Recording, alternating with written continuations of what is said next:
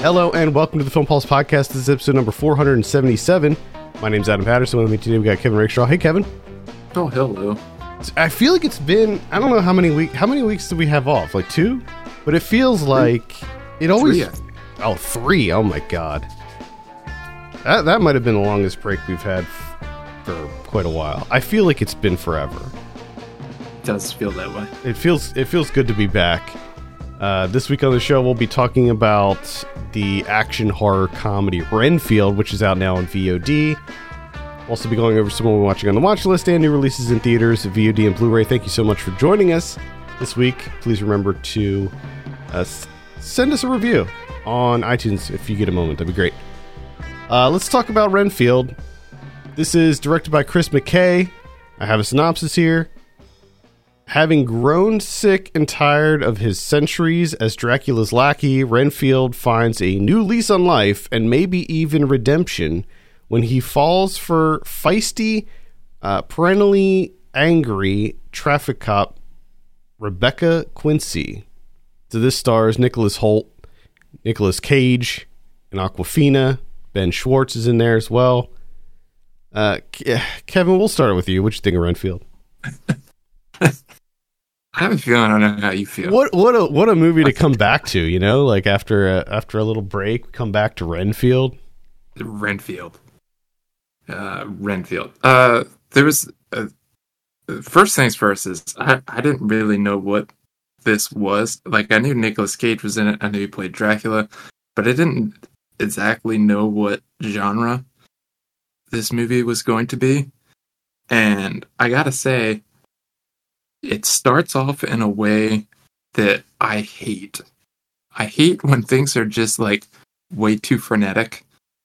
Like it's top speed right off the bat. You got the voiceover, you got a shit ton of action happening, you got so much editing and freeze frames. Yeah, it's like more voiceover. It started off way too much. It was just too much. It was like sensory overload. It's like one of those record scratch openings where it starts off like in the middle of an action scene and you know, you have like a freeze frame with a hang on, let's rewind a little bit.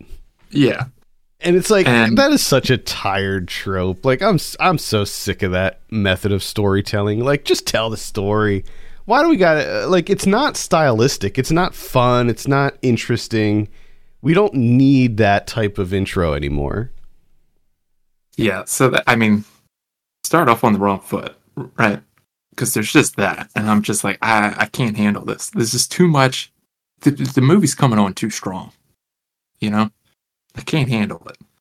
And then Nicolas Cage turns into smoke and makes a guy explode. Mm-hmm. And I was like, oh, okay. I hear you. Yeah. Come back around on it a little bit there. let's go on this journey together.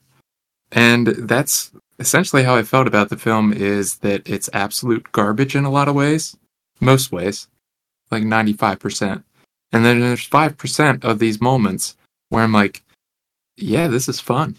I am right there with you. There was so much that I didn't like about this movie, and I think that it just had so many fundamental problems, and in many ways it was just so generic, but there were these little splashes of just pure gory fun, and like, so I agree with you completely. It's definitely a mixed bag, and I think it's the action that really tries to save this one. Yeah. I think there's a couple of things that you could change about this, and it would work. A, let's just be silly the whole time. Like the whole codependent support group thing. Yeah, that's a big thing. Stop. That's so fucking ridiculous. And not in a good way. Just annoying as hell. Nicholas Hoult, I don't like him. I can't stand this guy. I don't know why. Just I like him. I like him, but yeah. Awkwafina shows up, and I was like, "Oh, Awkwafina's gonna have a little role as a cop, right?" But no, she's like a big part of this, mm-hmm. And that was ill-advised. I think shouldn't have done that. because I thought she was really bad in this. It's a weird role for her. Yeah, and she just seemed super awkward, like the whole movie. Like it just like the way that she like carried herself, like her posture and everything was just like, I don't know. It's just such a bad performance. It's kind of I mean, it's kind of like her thing, but yeah, it is strange that you would put her as a cop and in what is essentially an action role. And it is kind of weird because like I think like her character it favors the action over the comedy, like with her character specifically. And I think Awkwafina is funny, and I think that I like her, but I'm just not exactly sure that this was the right fit for her. And it seemed extremely unnecessary to add the whole like her father thing. Yeah, so that was kind of weird. It's just like I don't think we need that because he didn't really do anything with it anyways. He just brought it up like once in a blue moon. Be like, yeah, there's a history here. Just so much of it. But once it goes into action mode, full gore, full tilt gore wise, and you know the story just goes away. You're like, hey, this is kind of fun. Mm-hmm. Yeah, I think that the action choreography is quite good. I think that the action scenes are well shot, and I did like the over the top gore moments. I think that they really did a good job capitalizing on like the Dracula powers in this, and I thought all of the action scenes were clever and fun, and everything else I thought was severely lacking, and I hated everything else. That's pretty much what it boils down to: action, fun. Everything in between, horrible, and I hated the visuals. I thought that it was an ugly movie that felt extremely dated, and in a lot of ways I feel like everything in this movie felt dated. Like the beginning, like the opening scene and stuff, it felt like it was a superhero movie from like the early 2000s to me, where like a Joel Schumacher Batman and Robin or something like that, where everything is like neon, like everything's lit up green in this, and you have these kind of hyper stylized moments, and I just felt like in some of these scenes I should have been hearing like a Danny Elfman, like an late 80s 90s Danny Elfman like something like that happening in this movie. I completely agree, because it's just ugly shit. I hated all the cinematography in this, except again I thought the action scenes were well shot, but like just the color palette of this movie is just garbage to me, uninspired. So much, there's just so much of this is absolute dog shit terrible. Mm-hmm. I like the makeup work specifically with Dracula with Cage. I thought that looked good. I thought that there was an over reliance on CG in this, specifically with the gore. Like all the blood and gore in this was CG, and like sometimes it looked okay because it was so over the top that you didn't really care that it was CG. Yeah. That's what that was one thing that I was going to say, is that we've talked about CGI blood before and how ridiculous it looks, but I love that they kind of turned this into like not necessarily blood, but of like a slurry. Yeah. Where it's like all the organs and blood mixed together. Yeah. Just sloshing all over the place like a fucking strawberry daiquiri. It's great. I thought there's just so many. Everything about this movie hinges on this whole codependence, narcissism thing. And I just think, like, on paper, it seems like kind of a fun idea to like put that kind of spin on the whole Dracula Renfield relationship. But in execution, I feel like it just doesn't really work. It's not really funny to me at all. And it's not really particularly entertaining either. And I also feel like they didn't quite capitalize enough on the whole like Dracula Renfield relationship. Like that I feel like there wasn't enough there between the two of them to have such a focus on him trying to break away from this relationship. I would definitely agree with that too. Now that you mention it, yeah, it didn't feel like there was enough between. It seems like there was more of a character development between Renfield and Aquafina's character than there was between Renfield and Dracula. Yep. Which I don't think we needed. I don't think we needed that. Nope. Yeah, Chris McKay is kind of an interesting director. He did The Tomorrow War, which came out last year.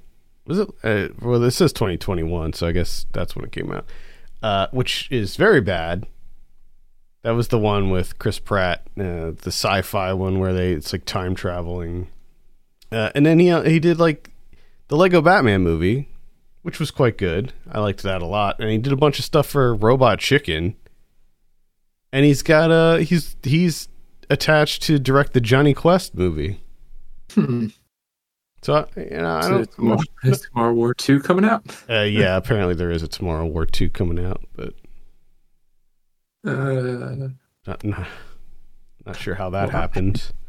Maybe it was greenlit before the first one came out. To be right? Must be. I don't know. What is this? Is this doesn't say when it's coming out. I imagine that everything's getting messed up now because of the writer's strike. I don't remember this at all. I Renfield? don't remember anyone. No, no. Unfortunately, I remember that. I don't remember the Tomorrow War. It was dropped on Amazon Prime, so it didn't. Okay. It was one of those movies where it didn't come out, and maybe it had some kind of limited theatrical run or something. But I remember watching it on Amazon Prime. It was like an Amazon movie, Amazon Prime original. I just don't I don't remember this. I don't like the pictures that I'm seeing. Don't jog my memory. I don't remember anyone talking about this. Yeah, it was 138 minutes long. It's very bad, and apparently it cost $200 million to make, which is insane.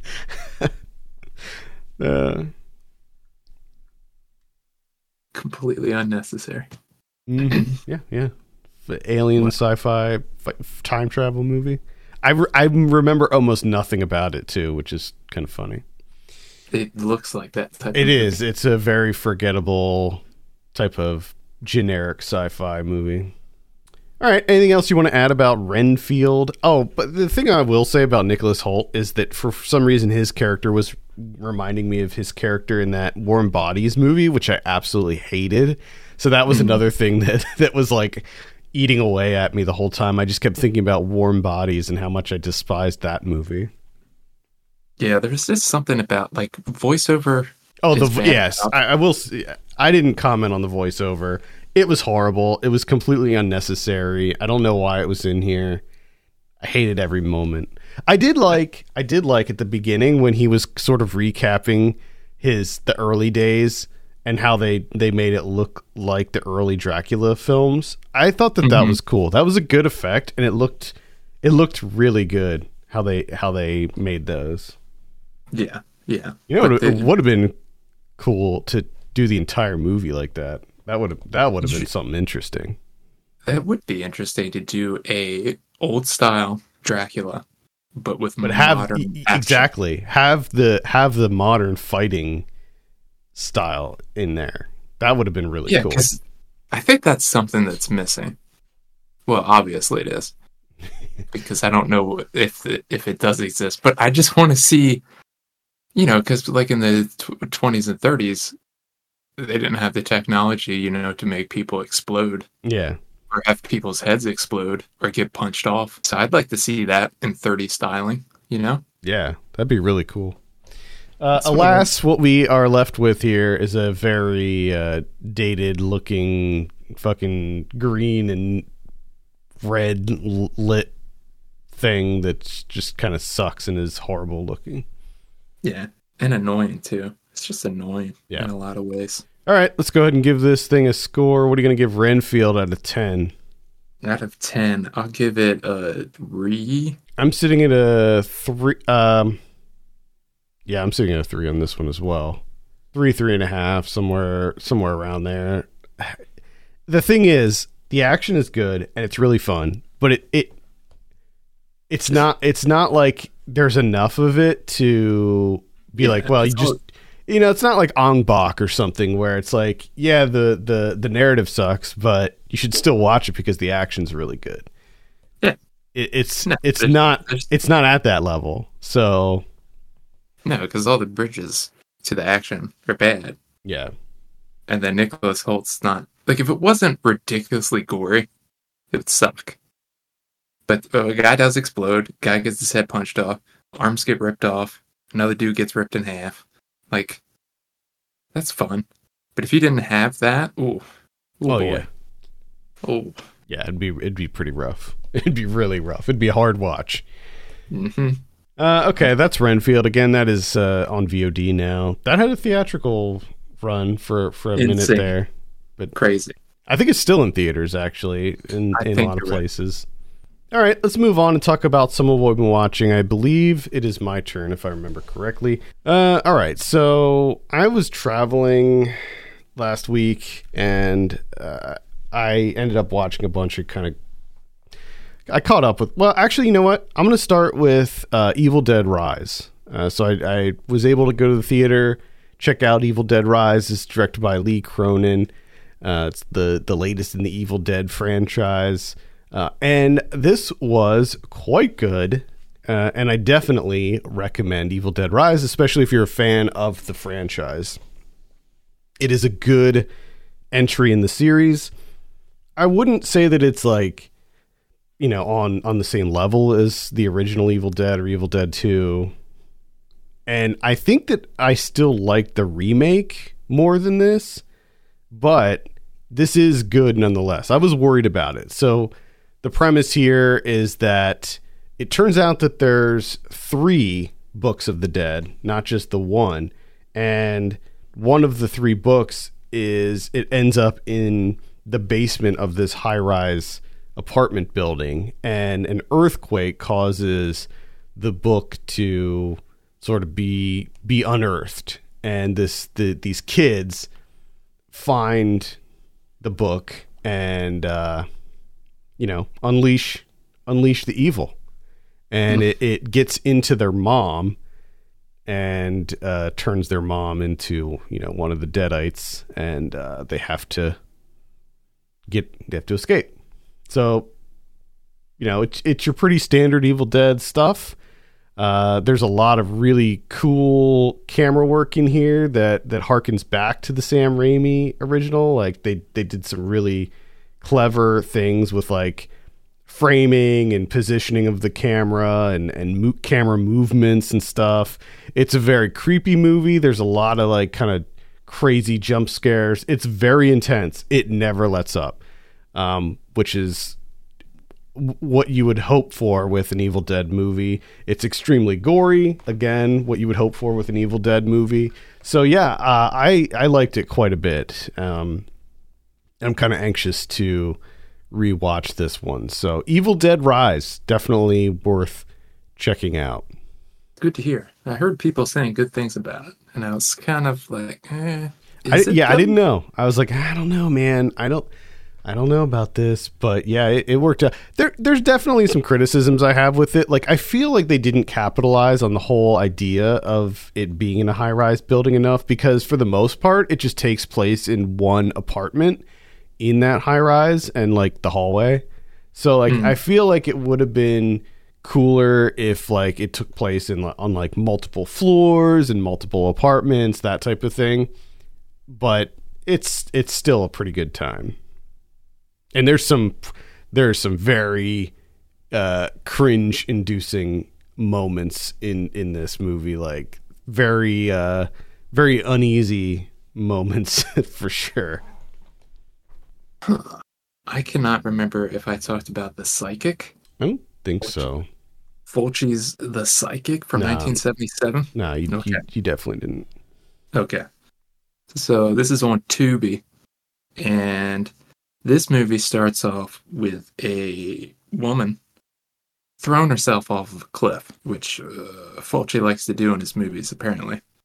And it looks terrible because you can tell, Dummy. 100%, like 200% that it's a dummy. Like, it's so ridiculous. But there's a part of you that's like, it's better this way. You know what I mean? Mm-hmm. And the best part is it's this long extended sequence of this dummy falling. And anytime the dummy's face hits the cliff wall, camera's got to come in for the close-up, and it slows it down. But it's still, like, even more so a dummy. Like, the effects are so bad. Like, it's not even close. So it's just, like, full-on close-up of this ridiculous, like, bust of a... I don't even know. Like, it doesn't really even look human. But, of course, it scrapes the rock face, and there's blood everywhere. And then the camera goes back out, and it's like, oh, it's still falling. And then it's like, nope. Boom. Second close-up of the face scraping, and more blood. I think he does that like 3 times before the body actually like hits the ground. So that's how it starts. And you're just like, yeah, all right, Fulci, let's do this. But this movie's just really boring. It's about this woman that kind of has this like a clairvoyant, seeing the future type deal. So she has this vision, right? And she's trying to make sense of the vision. And the whole movie really boils down to this. It feels like this. Is a couple things will happen. Just like, people talking to each other. And then it's a quick zoom into her eyeballs. Like, quick close up. And then, like, they replay the vision again. Like, I swear they replay her vision, like, 37 times throughout this movie. Yeah.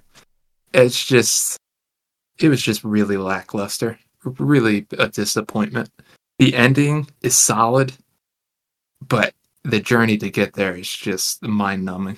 So I can't recommend The Psychic. It's a huge letdown for me. Yeah, that's unfortunate. That sucks. Another one that was kind of a surprise for me was Scream 6. This is out now on VOD platforms. I think it's on Paramount Plus. You can stream it on Paramount Plus if you have that. So this one takes the Scream franchise. It's a direct sequel to Scream 5. So it picks up very shortly after, maybe like a year or something? Yeah, I think it's a year after the events of Scream 5. So you have the same cast in here, which is nice. All the people who made it through Scream 5 are back in this one. And then they moved to New York City, and guess what? Ghostface is he's in the Big Apple, and he's cutting people up in the Big Apple. Boy. So this is the same directing duo that did Scream 5, the guys who did Ready or Not. And I think that these are 2 really good directors, and I think that they're taking the franchise in kind of fun new directions, and this one's no different. What they do with this one is really interesting, and I think that they're keeping the franchise fresh. I mean, that's one thing that I'll say about the Scream series is that it always felt fresh. Even like I didn't like Scream 3 really, and I think that was the weakest one out of the whole series, but even still they still managed to make it interesting. And this one, I feel like there are some plot issues. There are some definite plot holes in this one that are kind of glaring. And then there's some like kind of logistical things, but they're pretty easy to overlook. And it's where they go with it, the directions that they take. It's fun. I mean, it's a good, solid slasher movie that I feel like we just don't get many movies like this these days. So I definitely recommend checking out Scream 6. It's well worth a look. Maybe one of these Halloweens, you when you do your like Halloween franchise marathons or whatever, you should look into the Scream. I don't know how many of the Scream movies you've seen, but it's a good series. I've seen 1 and 2, maybe. think I saw the second one. Almost certain. I saw the second.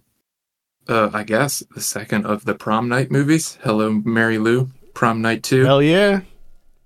I never watched Prom Night 1. It's not. They're not related. I didn't think so. Also, Tubi. Got this on Tubi. And if you watch it on Tubi, I don't know how it is on Shudder, but if you watch it on Tubi, goddamn is it shit. The quality? The video quality is, oof, Lord have mercy. It is bad. But the movie, not as bad. Halfway decent. Kind of crazy. I just love the brazenness of this movie.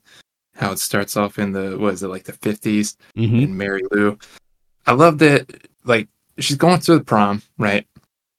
She's already hell-bent on having a great time. She's just gonna do whatever makes her happy. She's gonna live it up. She doesn't care about anyone else. But I love that she goes out of her way to stop at the church before going to the prom and doing a bunch of hedonistic stuff. She's just like, let me stop off at the church real quick just to fucking troll on the father, whatever his name is. So she goes in and she's like, oh, I'm going to confess my sins. Talks all the sins, and then she's just like, fucking loved it. I'm going to keep doing it. And then she goes to prom to do more sinning. Like, that's just fucking badass. So immediately I'm on her side. I'm like, I love Mary Lou, and I just want her to have a good time. Because I love her attitude. And things go south real quick. And then, it gets into, what is it, the present day 80s or whatever, and everything's just fucking bizarre. Just a bunch of weirdo kids at this high school. And then Mary Lou comes back, starts possessing people, and it's just a fucking shit show. But in a good way. Mm-hmm. Just a very entertaining way. And the climax at the end with Mary Lou's corpse like ripping out of the person's body, like it's pretty much exactly what I wanted it to be. Didn't let me down. This is a classic 80s horror movie. It's so good. Just so good. I just love that. Hell yeah. By the way, the if I remember correctly, the quality on Shudder is not very good either. Maybe I guess that they haven't done a remaster on this one or anything. They have to. Someone needs to. It's I don't know why they haven't yet. I mean, this is a very much a cult movie. Like, this has quite the following, so. Yeah. And I understand why. Oh, yeah. I saw the Super Mario Brothers movie. I didn't like this. It's not great. It's not horrible either. This was kind of like middle of the road for me. I'm a huge Mario fan. I've played probably every game, even like Mario's Time Machine back in the NES days. So I'm very familiar with the franchise. I love the games. It's still any Mario game that comes out, I pick it up. So this in a lot of ways was a movie meant for fans.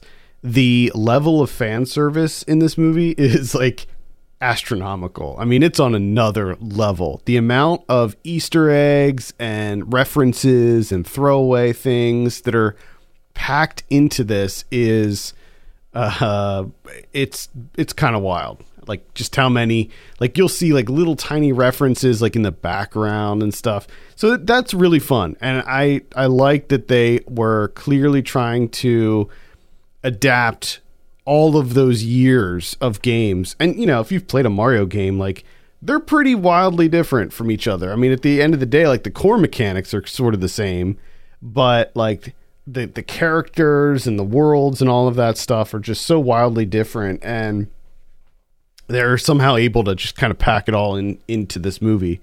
The animation is also really good. I mean, the animation looks incredible. Where this is lacking is just the story. Like, it's just really basic, kind of bog standard, what you would expect from a Mario movie. Like, the games don't have a compelling narrative to them. So I guess in that regard, it is kind of staying true to the games. But I don't know. At the end of the day, I thought it was fine. I thought it was okay, but nothing incredible. But again, like, if you're a Mario fan and you're looking for some nostalgia, like some fan service stuff, one of the things that I liked that they did in this was the score. It's your standard kind of orchestral movie score, but they folded in all of the like popular, most famous Mario tunes, like from Mario 3 and Super Mario World and all of those. Like, they kind of folded those into the score. So like you'll be able to recognize like all of the different level music in it, which I thought was a nice little touch and sounded really good. So I don't know, maybe a light recommend. It's out on VOD, so just give it a look. Actually, no, I don't think it is out on VOD yet. Never mind. I think it's going to be on Peacock. It's coming to Peacock at some point soon, if not now. Wow. Peacock. Yeah. Too many services. Because the movie I watch is on Showtime. Showtime, wow. Showtime. Through Hulu. Got it through the Hulu. Hulu Showtime. Hulu Showtime. Bundle them up. You got a bundle. Wonderful world. Wonderful world we're living in now. Gotta bundle your streaming services. I watched A Love Song. Max Walker Silverman. I've been meaning to see this. It was kind of on my watch list for, a while. Mm-hmm. But then Ken kind of pushed me over the edge. I was like, man, Ken seemed to really be into this. Yeah. I need to check this out. So me and my wife watched this, and I see what Ken's talking about. This movie's just fucking delightful. It's just a wonderful goddamn movie. I had such a just great time with this. Just the vibes on this one alone, just wonderful. 81 minutes, super simple. It's Dale Dickey. She's got her like truck and her little mini mobile home thingy. What is it, a caravan? She's just by the lake. She wakes up in the morning, catches some crawfish, and she's just waiting for West Study to show up. And then he does, and they spend a night together. That's it. That's the movie. That's all you need. Sometimes that's all you need. That's all you need. Because it was, there was a point where I was like, I'm watching it and I'm thinking, is this all it's going to be? And then I would say like a couple minutes later, I was like, you know what? I really hope this is all it is. Because I don't want anything else. You know what I mean? Like I really appreciated the no frills, low stakes. Like I didn't want like a quote unquote plot. I feel like there should be at least one of these types of movies a year that come out that they're just a pleasant watch. Like they're light, they're breezy, they're pleasant. Yeah, I mean, this does have it does have some twinges of sadness in it. Yeah, but just like the overall, just the whole atmosphere of this movie is just like perfect, just damn near perfect. Well, there you go. This Ken's number one. It was up there. I can't remember. I don't remember what the number was, but I know it was up there for him. But I get it now. Yeah, this is on my watch list. I have not gotten around to this one yet. Unfortunately, one that I did get around to was Ant-Man and the Wasp: Quantumania.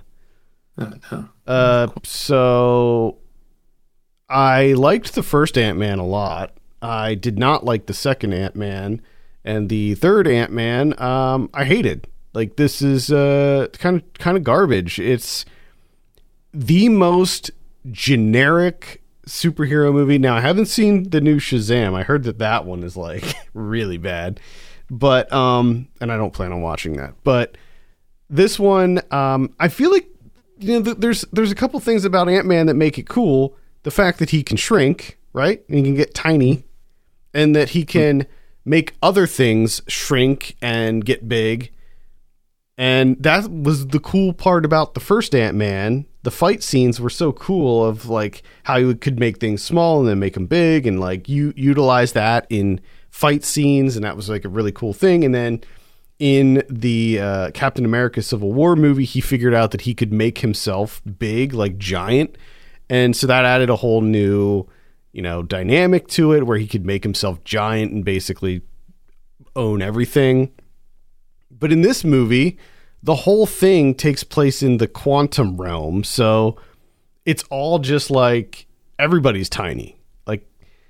And so it kind of defeats the purpose. And of course they still utilize the like shrinking stuff. Like you can get even smaller in the quantum realm, I guess. So they do try to utilize the shrinking and growing mechanics, but it just doesn't work as good when you are in this place that just looks like it's a generic alien world where everything's just purple, and like there's some cool creature design here. Like there's a lot of different like creatures, but it seems like that this one was just trying to it was just like using Thor Ragnarok and Guardians of the Galaxy as inspiration and kind of just pull that same kind of vibe in, but it doesn't really work. I like that MODOK was in this because he's such a goofy villain, and Corey Stoll plays MODOK, which is kind of funny. But I didn't like Jonathan Majors' character as was it Kang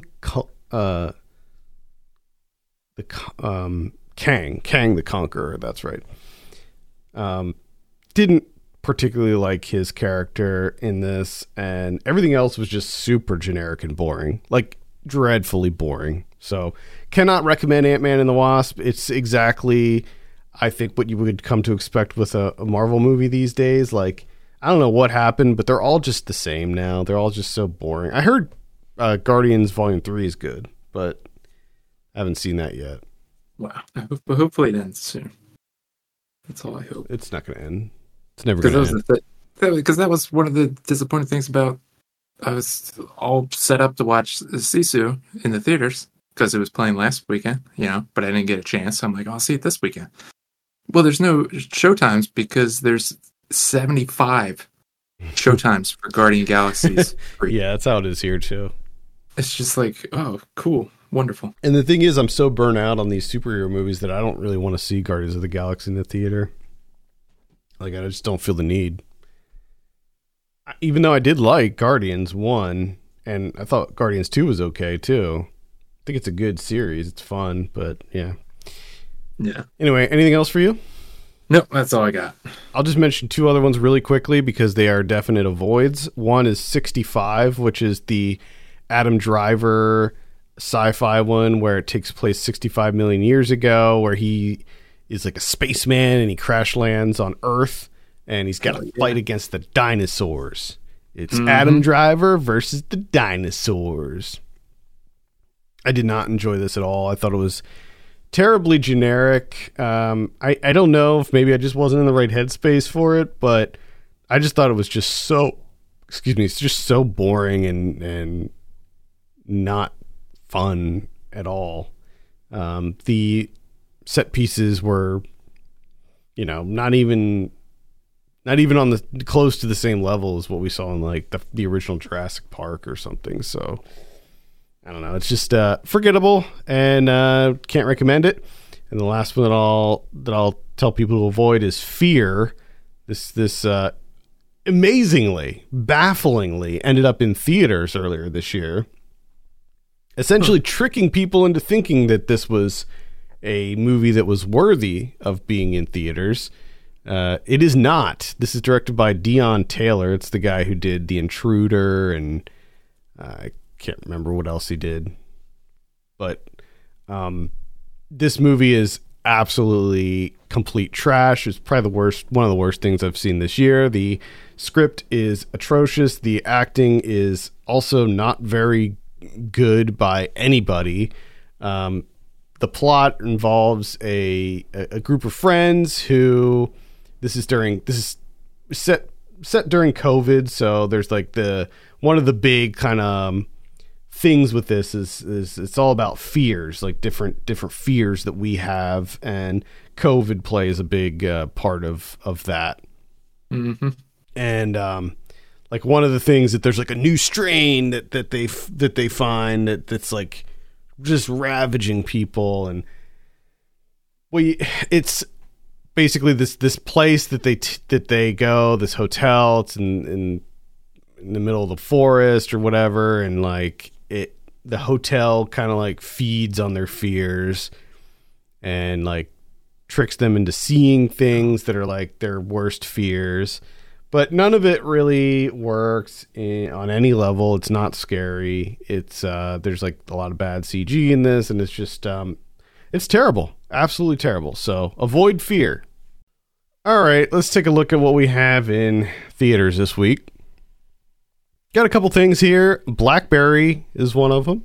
This is the comedy about the I guess invention of the BlackBerry, the meteoric rise and catastrophic demise of the world's first smartphone. Directed by Matt Johnson, friend of the show. I hope to be covering this next week. We also have Book Club, the next chapter. Yeah, so there's that one. Get it? That one too. What? So do you get it? The next chapter? I do. Like it's like a double entendre there. Yeah. Oh man. That's pretty much it for theaters. On VOD this week, starting with the 11th, we have Royal Teen Princess Margaret.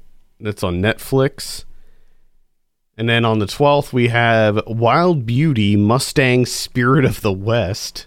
Oh, yeah. I think it's a documentary. It's like a nature documentary about wild horses. But that title, man. Oh, boy. I think of dream catchers. I think of wolf t-shirts. That's what I think of when I hear that title. We also have Employee of the Month. That looks like some sort of dark comedy. We got Shabu, which is going to be on Indie Pix Unlimited. Indie what now? Indie Pix Unlimited. I guess it's yeah? some sort of... I guess it's a streaming service. This movie looks actually pretty good. It's about a 14-year-old Dutch Surinamese aspiring hip-hop artist. It's not a documentary. It's fiction, but it looks quite good. Let's see. Also on the 12th, we have The Mother. That's the one with Jennifer Lopez, where she plays a deadly female assassin. Do you need to say female assassin? Why couldn't you just say a deadly assassin, guys? Let's go. It's 2023 here.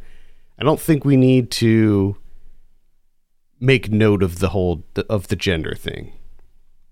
Deadly female assassin. Oh no, watch out. We also have Oregon Trail. Wait, like organs? Yeah, like Oregon, yeah. Not nice. Like the game. Yeah. Let's see what this says here. Abigail and her family fall victim to a ruthless gang while making their way across the Oregon Trail. As the only survivor, she will do whatever it takes to retrieve her one earthly possession, her family's horse, from the clutches of the bloodthirsty bandits. I might watch a trailer for that, see if it looks any good. Like the title, like the cheeky Oregon, yeah. Like that makes me think that it might be, kind of goofy, but I don't know. Yeah, no, it makes it sound like some sort of stupid, like horror comedy. Yeah, it's not funny at all. So I'm wondering, I might want to take a look at the trailer for that one. We also have Snag coming out on the 12th. It looks like that's about it for VOD as well. On Blu-ray this week, we got Toxic Zombies from 1980. Man, back in the day when everything was about like toxic waste, mutants and toxic waste. Hell yeah. Let's see what else we have here. The Shiver of the Vampires coming out in 4K. That's from 1971. That's on some sort of Powerhouse Films. What's it called? Indicator series. Mm. And another one of those Indicator series releases is Two Orphan Vampires from 1997.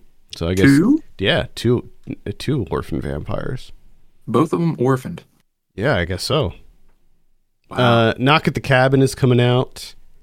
Hand of Death from 1976. That's going to be out on Arrow. Hell yeah. Hand of Death. It's a cool looking steelbook version of Knock at the Cabin, which I quite like the cover of. The Tiger Cage collection. This looks like it has 3 movies in it, maybe? I never even heard of the Tiger Cage series. I love it when I discover like a whole franchise that has like 3 or more movies that I literally never heard of. Like, that's always kind of a fun discovery. Yeah. We have The Experts from 1989, Children of the Corn. That's the remake. That's horrible. I don't know if I talked about it on the show, but yeah, that's horrible. You did. Yeah. I just know that you said it was horrible. Yeah, it's horrible. The Sorrow and the Pity from 1969. Unwelcome. All Quiet on the Western Front. That's on Netflix if you have Netflix. Unicorn Wars. Unicorn Wars? Unicorn Wars. I have to look that up. Shout Factory's putting that out. Looks like it's maybe animated.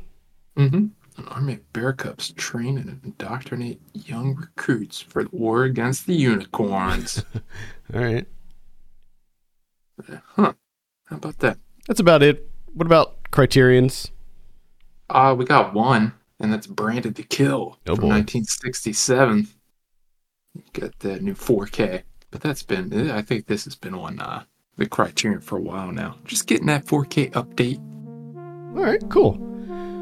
All right, well, I think that's going to do it for this week. Thank you so much for listening. You can send us your questions and topics to podcast@filmpulse.net. You can follow us on Twitter @filmpulse.net and @filmpulsekevin. And if you have a moment, consider reviewing us on iTunes. That'd be great. For Kevin Rakestraw, my name's Adam Patterson. We'll see you next week.